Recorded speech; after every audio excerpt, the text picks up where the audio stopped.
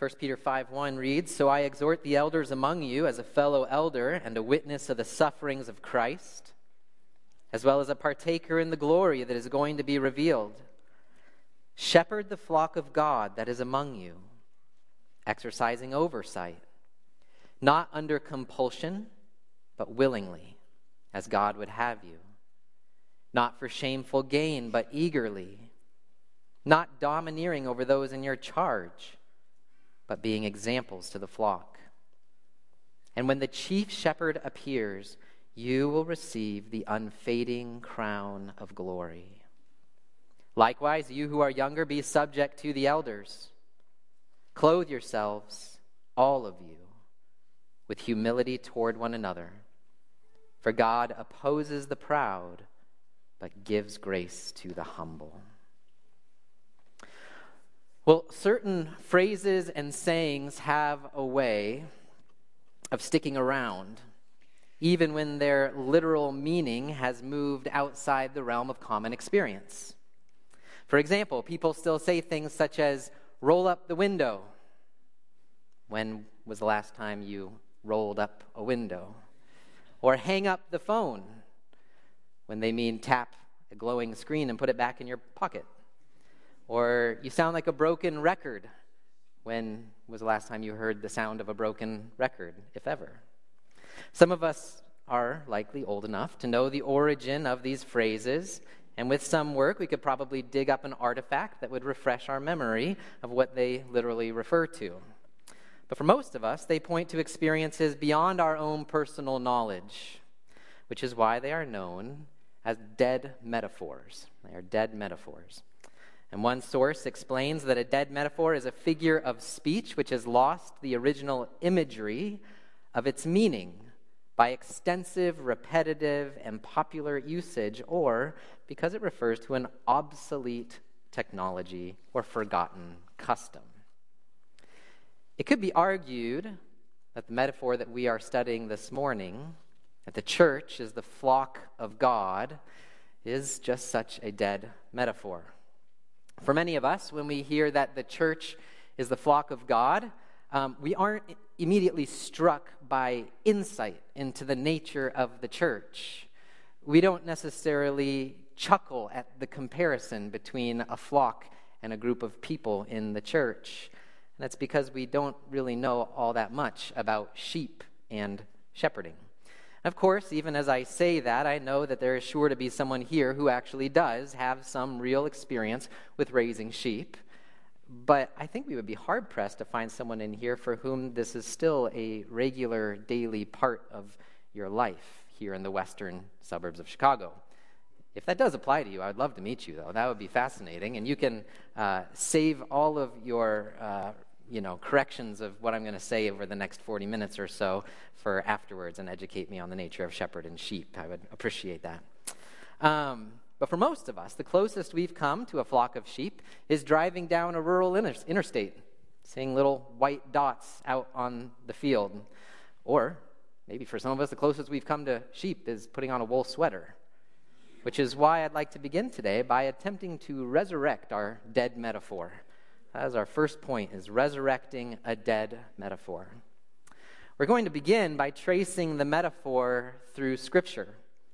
While shepherding and sheep may be lacking in our own personal experience, it is not lacking in Scripture. In fact, it is a prominent metaphor in Scripture, showing up in Genesis and Revelation and many places in between. And the better we understand this metaphor, the better we'll be able to answer the question of our present series: what is the church? So join me as I trace out this theme in Scripture, and I'd encourage you to not try to keep up by flipping to the passages because I'll move rather quickly, but you can jot down the references and look them up later on. So we might begin by observing that the Bible frequently mentions the shepherding of sheep simply because it was written in a day when caring for livestock was pretty common.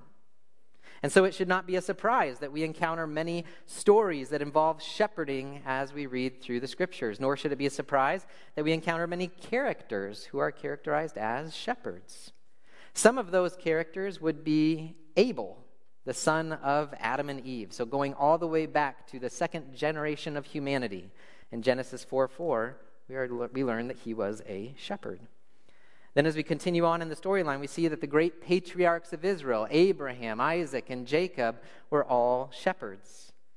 We get to Joseph, the son of Jacob, and all of his brothers were known as shepherds. Then Moses, when he runs away from the Pharaoh, he becomes a shepherd in the land of Midian. David, the great king of Israel, was known as the youngest of the sons of Jesse, who was left behind to do what? Shepherd the flock. The woman in the Song of Solomon was a shepherdess. Even some of the prophets were shepherds, like Amos and Zechariah. While shepherding was likely a common experience for many people groups, it does seem that the shepherding of flocks played a special part in the identity of God's people as we read through the Old Testament. So, for example, when Joseph and his brothers finally are reunited and they head down to Egypt, do you remember what Joseph tells his brothers to say to the Pharaoh? He says, "Tell Pharaoh that you are shepherds. For every shepherd is an abomination to the Egyptians." And the result was that they were given the best of the land so they could live separately from the Egyptian people as shepherds. So the fact that they were shepherds was a key part of their identity. Furthermore, shepherding plays a very important role in acceptable worship. So as God set up what acceptable worship looked like through the tabernacle and later the temple, it was the raising of flocks and sheep who would then be sacrificed for the atonement of sins was a key part of how they were to worship God. So shepherding was an important part of their worship. And then the greatest king prior to Christ to serve the people of Israel was known as a shepherd king. David, Psalms talk about how David was taken from the flock in order to shepherd God's flock. So it was a common experience, but especially among the people of God, that he chose for himself. Which may be why a shepherd's relationship with his sheep became a metaphor for God's relationship with his people. The first person in Scripture to use this metaphor to refer to his relationship with God goes all the way back to the patriarch Jacob, who, when he was blessing Joseph at the end of the book of Genesis, referred to God as the one who has been my shepherd all my life long to this day. And in the years to come, others would follow Jacob's lead. So in Psalm 78, Asaph describes God as the one who led out his people like a sheep and guided them in the wilderness like a flock, referring back to the Exodus. Similarly, in Psalm 81 and Ecclesiastes 12:11, God is called the shepherd of Israel. In Psalm 95:6, we see God's people, his chosen people, are called the people of his pasture and the sheep of his hand. And perhaps most famously, in Psalm 23, we hear David take up this theme as he expounds upon the nature of his own personal relationship with the Lord, a psalm that begins, "The Lord is my shepherd."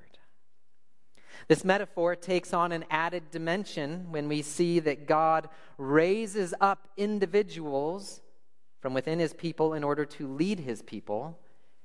And as he refers to those individuals, he calls them shepherds. These are people like Moses and Aaron, who Psalm 77 refers to as those who led your people like a flock by the hand of Moses and Aaron. Or God led your people like a flock by the hand of Moses and Aaron.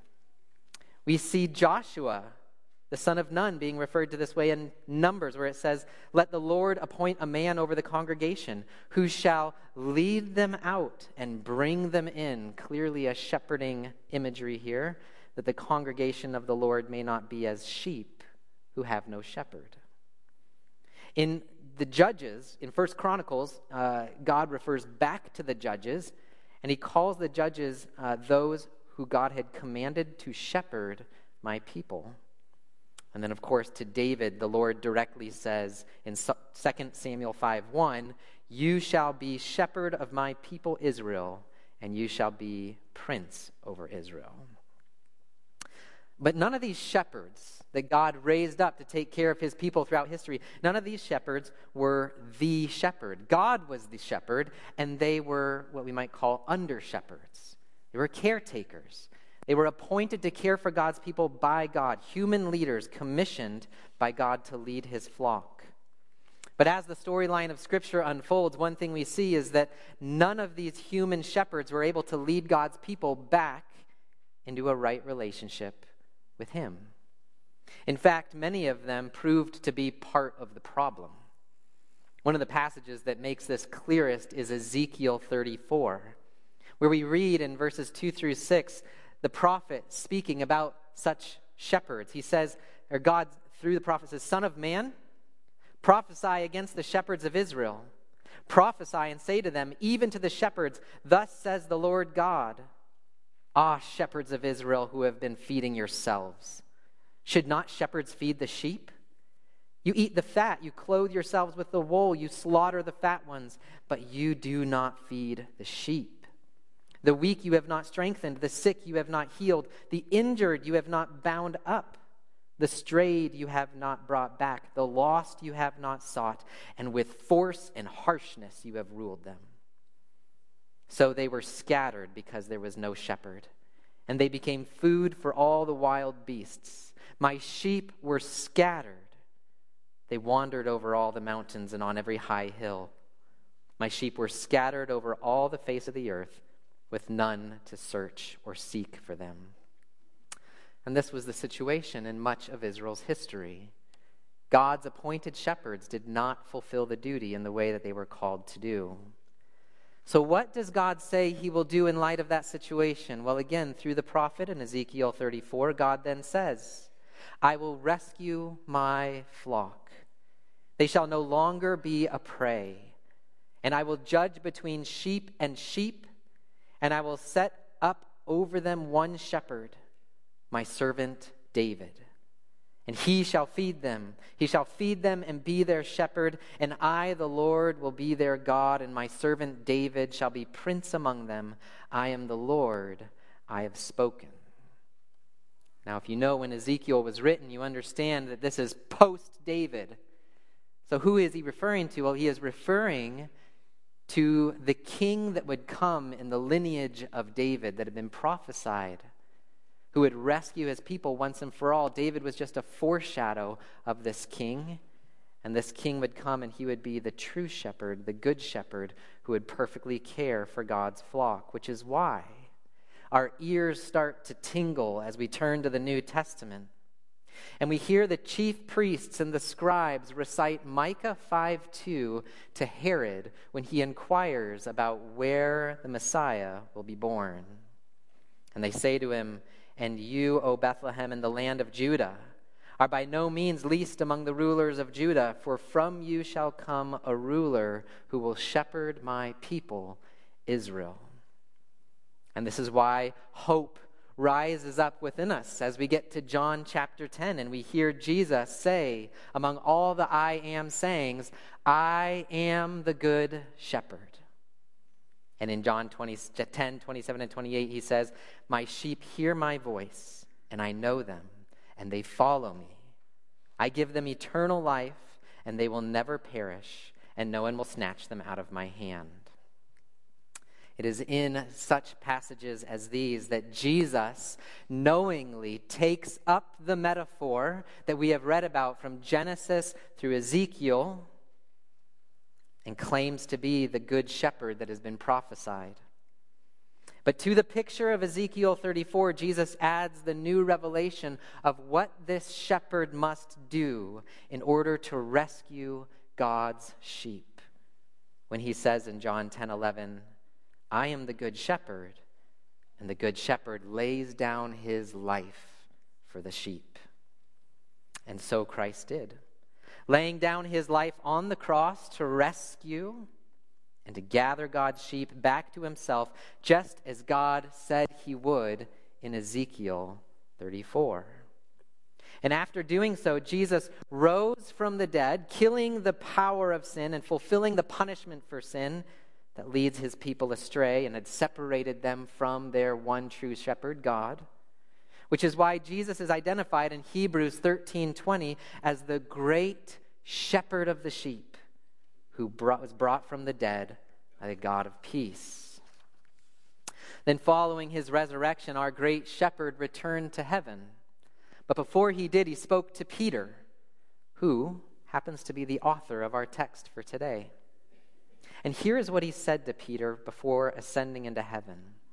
He pulled Peter aside and said to him, "Simon," which was another name that Peter went by, "Simon, son of John, do you love me more than these?" And Peter said to him, "Yes, Lord, you know that I love you." And Jesus said to him, "Feed my lambs." He said to him a second time, "Simon, son of John, do you love me?" And he said to him, "Yes, Lord, you know that I love you." And he said to him, "Tend my sheep." He said to him a third time, "Simon, son of John, do you love me?" And Peter was grieved because he said to him the third time, "Do you love me?" And he said to him, "Lord, you know everything. You know that I love you." And Jesus said to him, "Feed my sheep."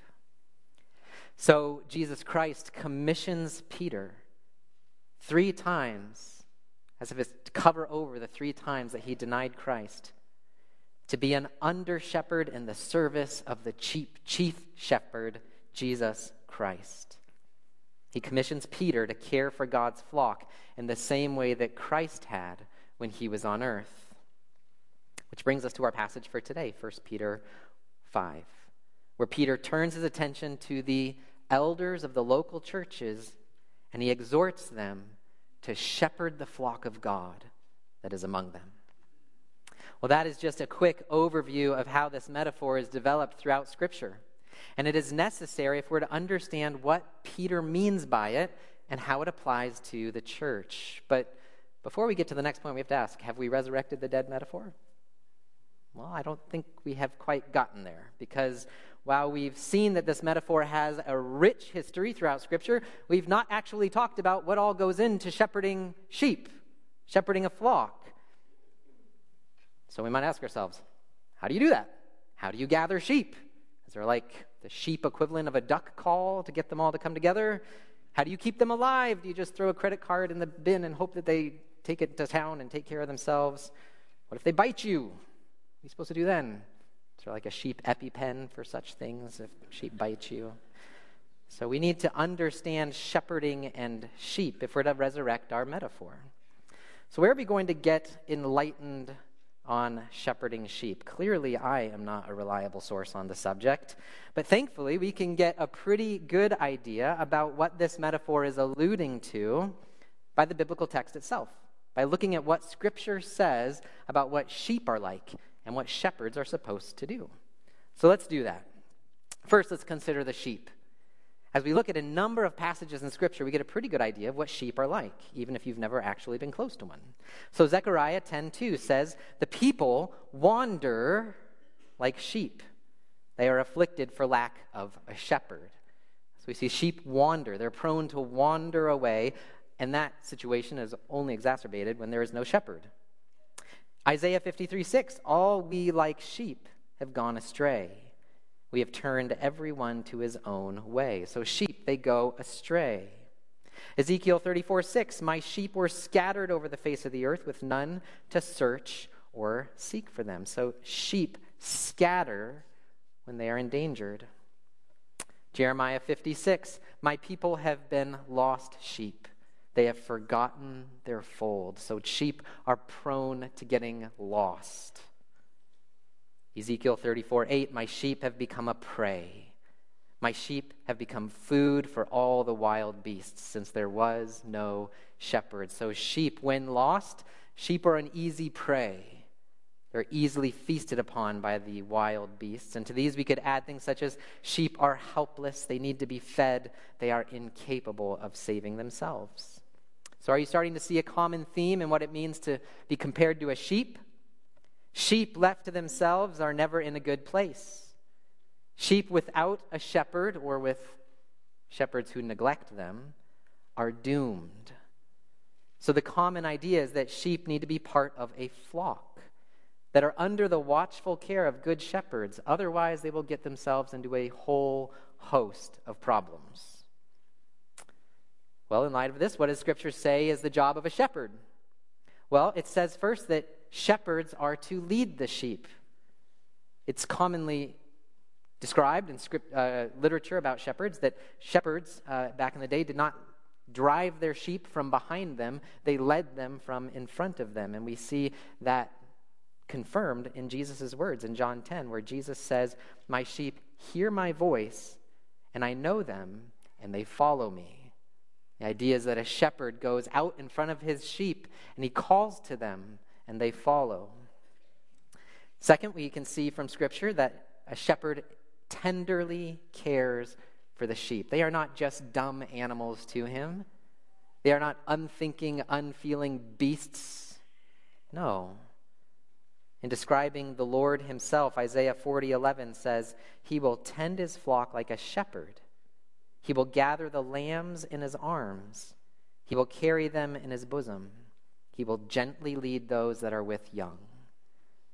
The shepherd is affectionate towards his sheep. He loves his sheep. He leads them gently and tenderly cares for them where they ought to go. The shepherd protects his sheep. David found great comfort in the fact that God was his shepherd, and God would shepherd him in the same way that he would have shepherded his sheep. So in Psalm 23:4 it says, "Even though I walk through the valley of the shadow of death, I will fear no evil, for you are with me. Your rod and your staff, they comfort me." So David is comforted by the fact that God will protect him in the same ways that he protected his own sheep. And fourth, a shepherd will seek out and rescue his lost sheep. So Jesus says in Luke 15, "What man of you, having 100 sheep, if he has lost one of them, does not leave the 99 in the open country and go after the one that is lost until he finds it?" He asks the question, understanding that the immediate answer for his audience would be none of us. We would all go after the lost sheep and rescue it. That's just what shepherds do. So that is the picture of shepherding that we get from Scripture. So we've had a brief lesson in Shepherding 101 on shepherding and sheep. So let's recall that the church is called the flock of God. What does this mean? How does it inform our understanding of what the church is? That's where we're headed now as we turn to 1 Peter. Let's refresh ourselves of what 1 Peter verses 1 through 4 say, 5, 1 through 4. He says, "So I exhort the elders among you as a fellow elder and a witness of the suffering of Christ, as well as a partaker in the glory that is to be revealed. Shepherd the flock of God that is among you, exercising oversight, not under compulsion, but willingly, as God would have you, not for shameful gain, but eagerly, not domineering over those in your charge, but being examples to the flock. And when the chief shepherd appears, you will receive the unfading crown of glory." That is what Peter has to say to the flock. Well, Peter begins to the shepherds. Peter begins our passage by exhorting or urging the elders of the church to shepherd the flock of God. And in doing so, he is addressing not just the senior citizens within his congregations. Instead, he is addressing the leadership of the church. It is well attested throughout Scripture that this term elder is referring to an office. Oftentimes it shows up with words like overseers or oversight or even pastor. This is an office that is established and well established within the early church that is made up of men who are called to lead the church. And it is clear from the context that this is exactly who Peter is addressing.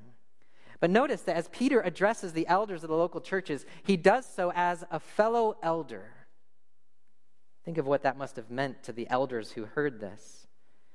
It invites the elders of the local church. It invites the elders then and even elders today of the local church to see themselves as serving alongside Peter in stewarding Christ's commission to feed his sheep. So Peter's saying, remember how Christ said to me, "Feed my sheep." I pass it along to you. Feed Christ's sheep. And when Peter exhorts the elders to shepherd the flock of God that is among you, exercising oversight, he is clearly communicating that being an elder is more than just a position. It's more than just a place of prominence. It's more than just being on a board that makes decisions. No, it's a responsibility. To be an elder comes with a responsibility, and that responsibility is defined both by an understanding of shepherding and sheep, as well as by how this metaphor has been used throughout the biblical text. So our understanding of it must draw heavily upon what we learned in the first point. From passages like Psalm 23 and Ezekiel 34 and John 10 and John 21, they teach us what it looks like for an elder to shepherd the flock of God. So let's see what that means. Well, first, in order for elders to lean into that metaphor, they must understand that shepherding is a call to lead. It is a call to lead the people of God like a shepherd leads his sheep. When we breathe into it, all that we learn in the first point, what we see is it's a leadership that comes in tenderness, a tender, attentive care for the sheep. It comes with affection. It comes with courage, protecting the sheep from those that might harm them. It comes with the conviction that when one sheep is straying or wandering away, that you must go after them. And it comes with the idea that it is the responsibility of a shepherd to feed his sheep, to feed them with the word of God regularly and well. To the responsibility of leading, elders must also add the realization that it is not their flock that they are shepherding. So Peter says, shepherd the flock of God that is among you. And in a similar passage in Acts, Peter reminds the Ephesian elders that they are shepherding the flock that God obtained with his own blood. So shepherding the flock is a matter of stewardship, caring for what ultimately belongs to another, and that other is God. Which is why later in our passage we see Jesus Christ being referred to as the chief shepherd, and why it is not uncommon for elders even today to refer to themselves as under shepherds. We are shepherds who serve the one chief shepherd, Jesus Christ. And as under shepherds, elders must understand that the task of shepherding is to be carried out after the pattern and example of the chief shepherd, of the good shepherd, Jesus Christ. The shepherd who perfectly led and taught and served and sought out and rescued and healed his sheep, and ultimately did so by laying down his life for the sheep. So Christ ought to be both the example and the ultimate aim for all church elders. Their job is to lead like Christ and to point the flock to Christ. Now, as Peter calls church elders to this task, he warns them of three potential pitfalls. First, he warns them to shepherd not under compulsion, but willingly. What that means is that elders ought to want to shepherd the sheep. A clear indication that someone is being called into the office of elder is that they desire the task. They desire to take care of Christ's sheep. It points out that this is not just a duty to be fulfilled. Guys, we need elders. We're down to like 2 or 3. We need a couple more. All right, we're going to choose whoever has the most leadership experience. You got to be an elder. We need someone up here. It's not how we go about choosing elders. Elders must come because they want to be there. It is a sober calling for sure, but it is one that is done joyfully, out of a love for the chief shepherd and a desire to see God's flock flourish. Second, he warns elders to not shepherd for shameful gain. This is a warning against the temptation towards greed, a warning to not use the office to line one's own pockets or to further your business connections, or even to take advantage of the flock's faithful tithes and offerings. And finally, he warns the elders to not domineer over the sheep. That is, this position of leading the church is not to be carried out with an iron fist. You're not to beat the sheep into shape with harsh treatment and strong words. Rather, shepherds are supposed to lead the sheep by example. Which isn't to say that elders don't say a lot. We teach often. Sometimes we need to correct those who are going astray, and even at times there is a hard word of rebuke. But they must shepherd with the knowledge that they too are sheep. They too are sheep, knowing that Christ's tender care and the example of other shepherds in their life is what has made them who they are today. And so they aim to lead and to shepherd and to guide with that same heart towards the sheep who are under their care, leading by example. Well, I've been an elder at Grace Church for a few years now, and I've gotten more used to the rhythm of communication. There's a lot of communication that happens with the elders. I've adjusted my schedule to fit the patterns of our regular meetings. I've learned how we interact as a team, how we go about making decisions. I've even picked up on where various guys tend to sit around the table at our elders' meetings, so I don't sit in the wrong chair. And I've almost figured out what order we pray in when we pray at the beginning of the meetings. There's clearly Todd and Paul go first, and Kip and Daryl go last, but it's kind of a free-for-all in the middle between Wes and Lance and I never know, is it my turn, is it their turn?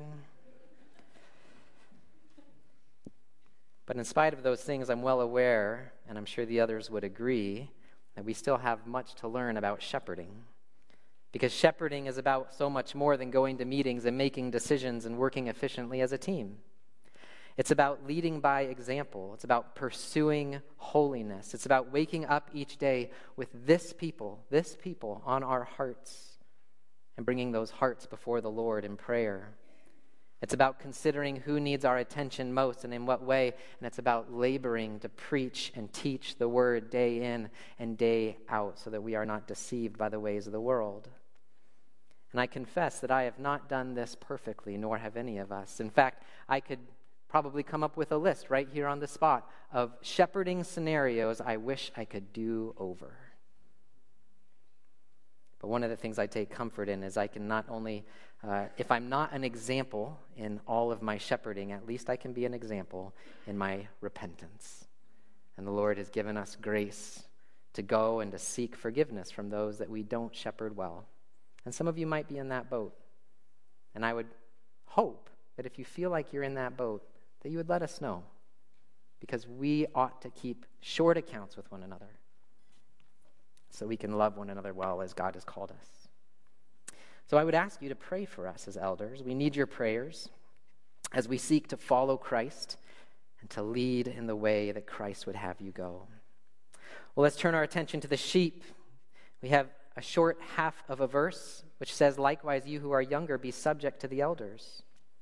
In verse 5, Peter turns his attention to a group he calls the younger, a word I think could be used to refer to the rest of the congregation, to those who are not elders, the counterpart to who he is talking about in the first half of the paragraph. And while that point is somewhat debated, it is not debated that the congregation is called to submit to their elders, because we see it in Hebrews 13:17 as well.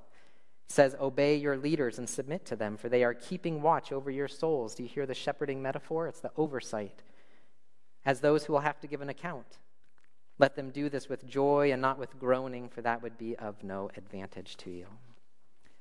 Well, as we saw earlier, sheep are portrayed in Scripture as being prone to wander, to go astray, to get lost, to become easy prey. And this connection is magnified when they are without a shepherd.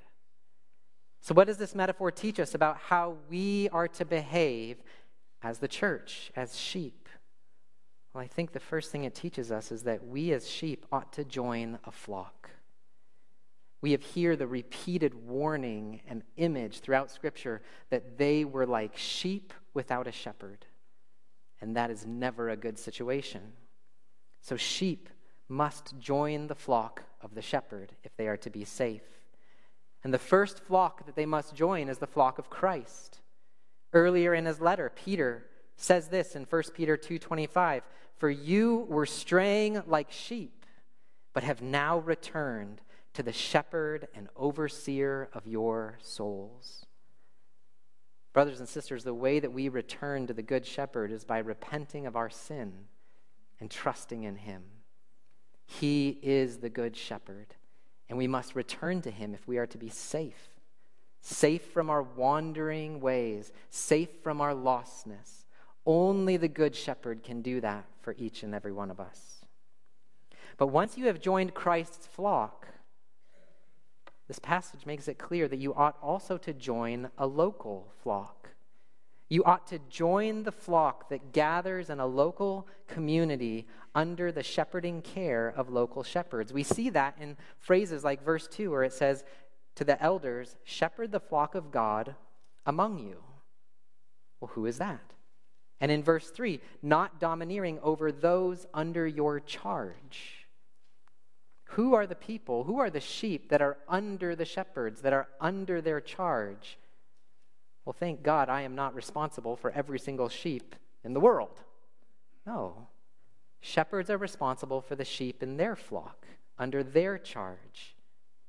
And we identify those sheep through the process of membership, which is so sweet that we get to do that today. We identify those sheep as those who have covenanted with us, who have promised to join this body and to serve this body with their gifts, and so that we would shepherd you also as you do that. So we are called to join a flock. And for some of us, we need to do that. We need to join the flock. For too long, we have felt like, well, I'm here, and I know the guys, and they know me. I'm sure they'd say something if they saw something that needed to change. And I'm sure we probably would. But we need to covenant together in what it looks like to truly be a flock. We need to unite ourselves together in this way. It is the way that God has given us to be the flock. And it is not safe. It's not safe to be a sheep apart from the flock. I want to say that especially to those who might be joining online. If you're joining online, there are lots of reasons for why you might be joining online that are good reasons. But we should not be people who think that we're part of a flock through a TV screen. We need you to be here. We need your gifts and your person and your personality at work in this place in order for us to shepherd you well. Now, once you are in that flock, sheep ought to submit to their shepherds, so 1 Peter says. Now, it's always a bit uncomfortable for an elder to preach on their own authority. So, perhaps it would be helpful to be reminded that this is not calling for unquestioning obedience, nor is it saying that elders are above the law. You don't want to forget everything that we saw in point 3 about how elders are called to shepherd like Christ. Instead, the call to submission is a call to follow your elders as they follow Christ. You might even say, insofar as they follow Christ. Not because they are perfect, though they should certainly be qualified according to the lists that we find in 1 Timothy and Titus, but because our proclivity as sheep, when separated from shepherding care, is to wander, to stray, and to leave the God that we love. And it is God's design to place imperfect human shepherds over his sheep to keep them from doing just that. And that is one of the reasons why we have a plurality of elders. That means that there's not just one guy up here who is the leader. We have a plurality of elders because shepherds are also sheep. And we need to be shepherded just as much as the next guy does. And so we care for one another even as we care for the sheep. Well, this is not easy. It's not easy for shepherds, nor is it easy for sheep. So Peter concludes his paragraph by commending to us a posture that will help us along the way. And that posture in the pasture is one of humility. So Peter concludes this paragraph by saying, clothe yourselves, all of you, both groups, with humility toward one another. For God opposes the proud, but gives grace to the humble. So shepherds ought to lead with humility. This past year, I was reading a book on church leadership by Paul Tripp, and one of the ideas he used repeatedly throughout the book, as if he wanted to drive this into my thick skull throughout the entire book, was that as a leader who still has sin living inside of you, you will constantly need to be rescued from yourself. I found it to be a helpful reminder that shepherds must be humble. And addressing the topic of humility, the author goes on to say that being humble as a shepherd means that you love serving more than you crave leading. It means owning your inability rather than boasting in your abilities. It means always being committed to listen and learn. It's about fearing the power of position rather than craving it. It's about being more motivated to serve than to be seen. It's about firing your inner lawyer and opening yourself up to the ongoing power of transforming grace. And I was encouraged when I read that because I have a long way to go in each of those areas. Elders need humility. This idea is also contained in Paul's word to the elders in Ephesus when he says to them, "Pay careful attention to yourselves and to all the flock." Good shepherding begins with realizing that none of us are the good shepherd. Only Christ fills that role. And until he calls us home, we will shepherd imperfectly. We will need to be rescued from ourselves. We will need to pay just as much attention to ourselves as we do to the flock that we have been called to oversee. So it also takes humility to be a sheep, to recognize that I need to join a flock. I need to be shepherded in order to save me from myself. To recognize that choosing to do Christianity alone and on my own terms, away from the shepherding care of a local church, is dangerous. It's dangerous because left to myself, even with the best of intentions, I know I will wander from the God I love, continuing in sinful living to which I am blind. Brothers and sisters, you are blind to your sin in so many areas. You need brothers and sisters in Christ to help you see it and to be sanctified. So don't live outside God's design for the church. Submit yourself to the shepherding care of an elder board and follow them as they follow Christ. Believe that God, in his grace, will use his appointed methods to bring his own sheep to himself and to their heavenly home. And we know that he is able to do this because Jesus Christ, who is the good shepherd, understands what it is like to be a sheep. For Christ became a sheep. That is, he became a human in order to lead us back to God. And while on earth, Jesus Christ assumed the position of the sacrificial lamb. In order to die for us and atone for our sin, the shepherd became a sheep. As Isaiah wrote, "All we like sheep have gone astray, and the Lord has laid on him the iniquity of us all." And now, having been raised to life by God, Jesus now sits on his heavenly throne. And as Revelation 7:17 says, the Lamb in the midst of the throne will be their shepherd. And he will guide them to springs of living water, and God will wipe away every tear from their eyes. So as we conclude this morning, I commend to you, follow Christ. Follow him as your shepherd, for that is what it means to be the church. Well, Heavenly Father, we are prone to wander, and oftentimes the call to follow feels like it goes against the very grain of who we are. Forgive us, Lord. We wander, and we have wandered, away from you and into sin. I pray, Lord, that you would call back our wandering hearts to yourself. And I pray for the elders of Grace Church, as well as the elders in the surrounding churches in our area, that you would give them the heart, the very heart of Christ, the tender, loving, merciful, servant-hearted love for the sheep. Help us to follow in your example of even laying down our lives, our wants, our desires, our ambitions for the sake of caring for this, your precious flock that you have purchased with your own blood. And we pray this in Jesus' name. Amen.